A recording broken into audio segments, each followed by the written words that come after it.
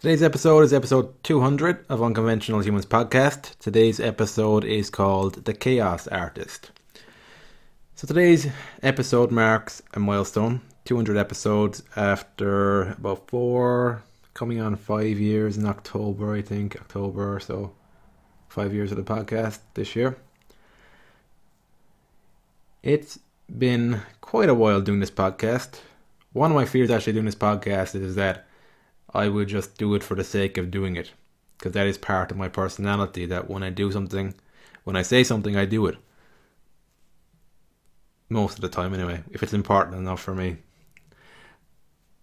So that was part of one of my fears, is that I would just keep doing the podcast for the sake of it. That so much hasn't been a worry for me now.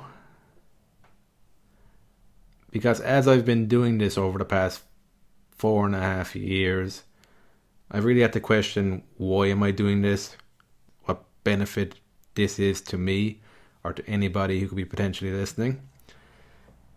When it comes to anybody potentially listening, what benefit it is to them, I don't know.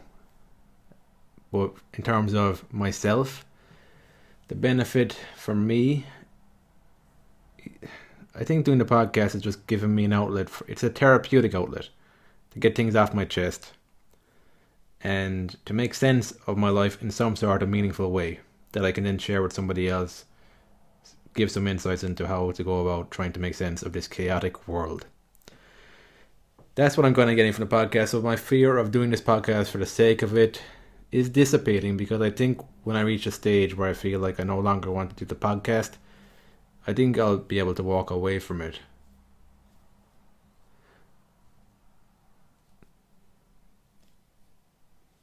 I think why I feel like that now is that over the past few months especially, I've been really focused on the therapeutic benefits of this for me.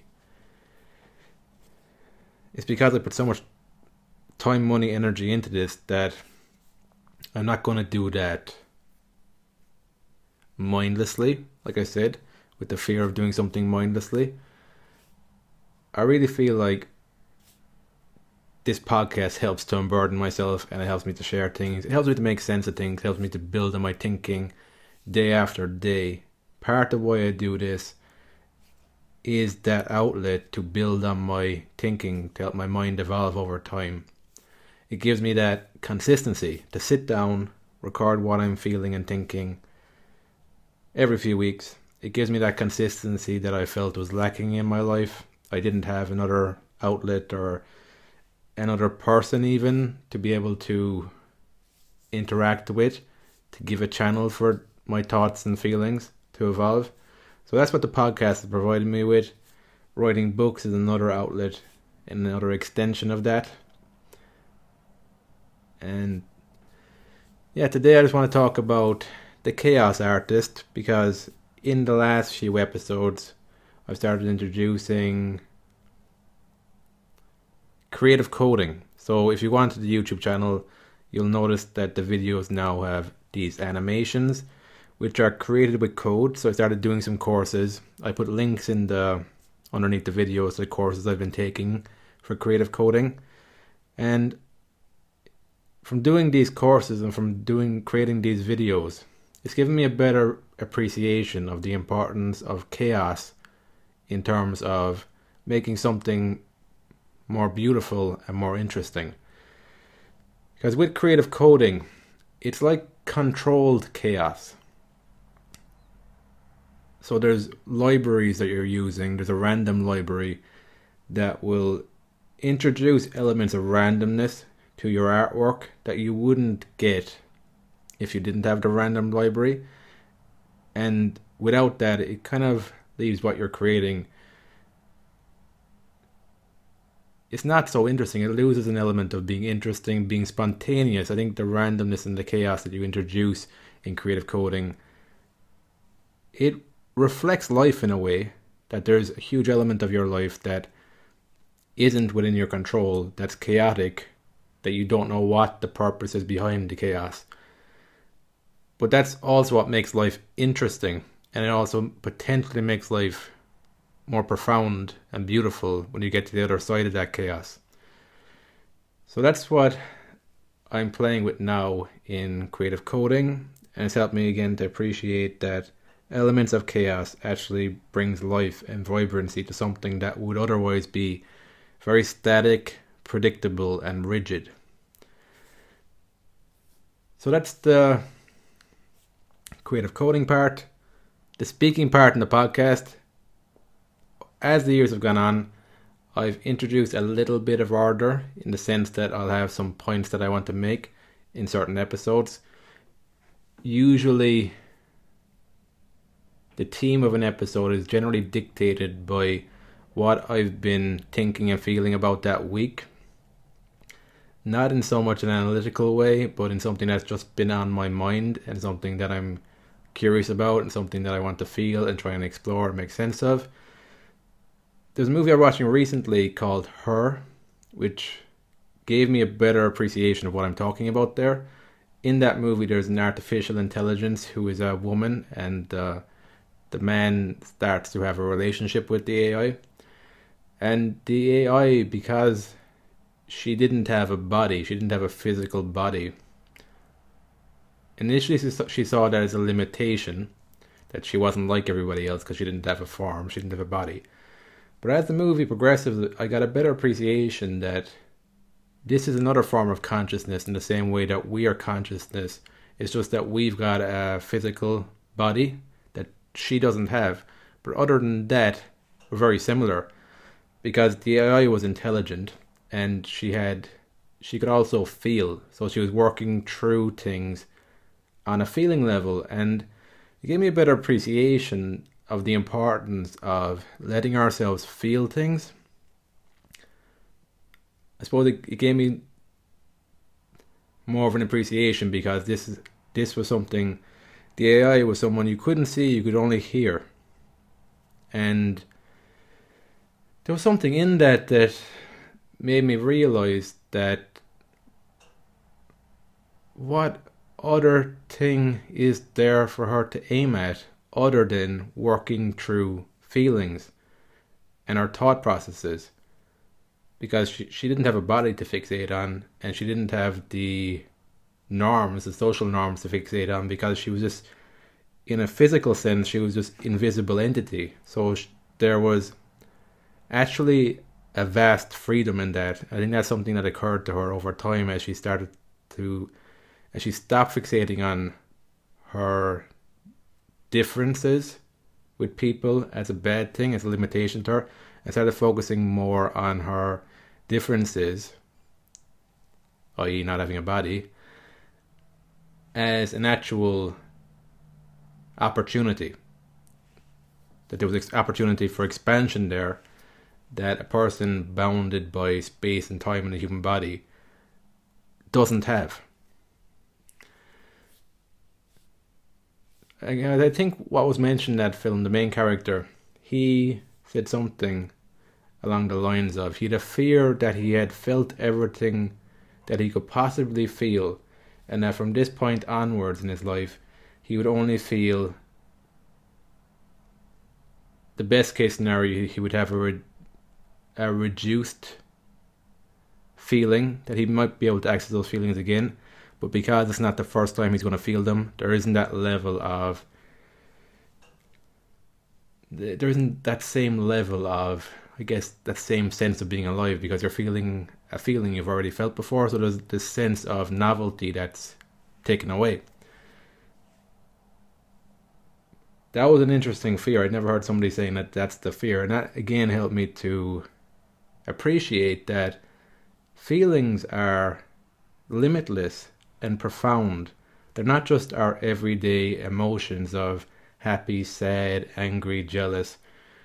There's actually just feelings. Probably it's more connected to our intuition and our connection to everything. That sense, I guess, of oneness. But there's like profound feelings there that there's no bottom to. And your life can be about feeling these feelings and gaining insights and perspectives from these feelings when you're not like restricted from getting into these feelings. Another thing that another thing that I feel is a part of this is that when you don't allow your mind or your body to feel things you haven't felt before, I think it stagnates your thinking process. That there's some connection between your everyday thought patterns and the capacity you have to feel. I've noticed that in myself over time, that as I've given myself the space to feel things I hadn't felt before, it's given my mind more of a permission to expand more and to not think about the same things every day. I feel there's a connection there, and I feel like that's also how you can contemplate profound questions without getting lost in your head. And it's actually, because it's a felt experience, it's not something you're trying to control. It ties back to the chaos artist, that if you're allowing yourself to feel feelings you've never felt before, that's chaotic because you don't know what you're going to get from that, because you're starting to break outside the known world, the limited thinking processes that you have in that world, and you're allowing yourself to expand outwards or expand in a different direction. And that's chaotic because you're only being led by your feelings there that nobody else can see, nobody else can validate, nobody else can even touch or feel. So that's the chaotic world, but it's also a beautiful world. It's also where feeling alive is, because the opposite of chaos is order. So I feel like the way my life is panning out, I appreciate order. I wouldn't like to live in a world where everything is chaos, everything is new. For me, then there'd be nothing familiar, there'd be nothing I could rely on, depend on. I think it's important to be able to depend on certain things in life. I suppose the most important thing is just the feeling that you can depend on yourself. But then I don't also want to live in a world where everything's orderly, because that can quickly start to become rigid and boring. That's what living a boring life feels like, when everything you feel is known. And I suppose the thing is, like, if you're living in a world that's extreme order, that's not really how the world is. It's just that's how you've chosen to set up your life. And from my experience, that whenever I've tried to control my life seems to like throw a spanner in the works and introduce some sort of chaos anyway. So what I'm exploring with the chaos artist is appreciating that life is both orderly and chaotic, and introducing conscious elements of randomness. So bringing it back to the creative coding, you're consciously creating the code, but you don't know what's going to be spit out every second of that program. That's the whole idea of introducing a random module. You give it the minimum, maximum values, but you don't get to decide moment to moment what values are being chosen. That's the random module, the randomness that's choosing that for itself. So I suppose with the creative coding, it's like you're setting up the parameters, the limitations, but then you're introducing chaos and you're letting it be, you're letting it do what it's supposed to do. I bring it back that to my own life. And there's certain limits I place in my life, like in this moment in time. So the career I've chosen, the place I live, the skills I'm even focusing on developing right now, they're the limitations. But then I'm also open to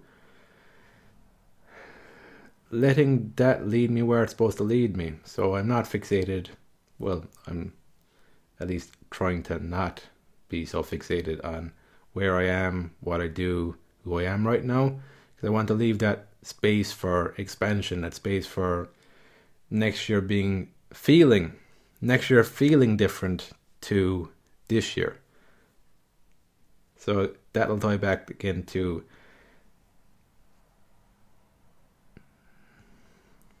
I guess the belief that feelings are limitless and you can explore different feelings, work through different things, and that will change your felt experience month on month, year to year.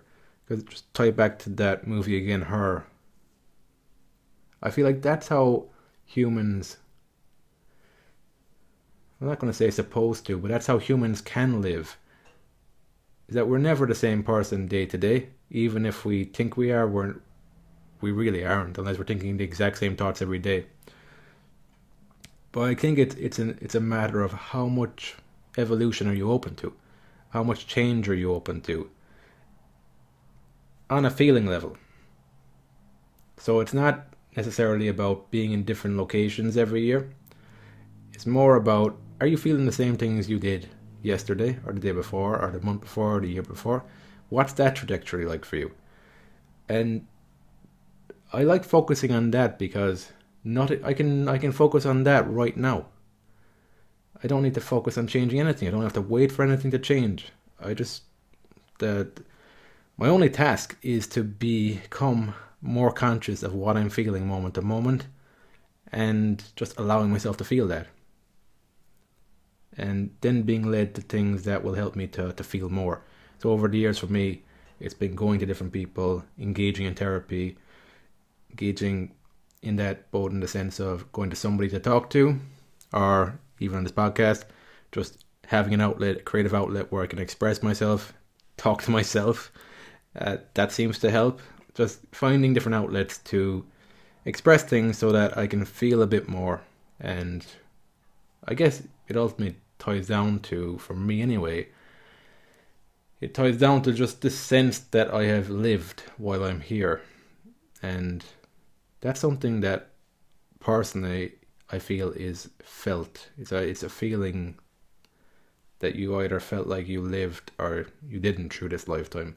That you either felt like you were sleepwalking your way through life, or you were just willing to actually face your fears and feel and live.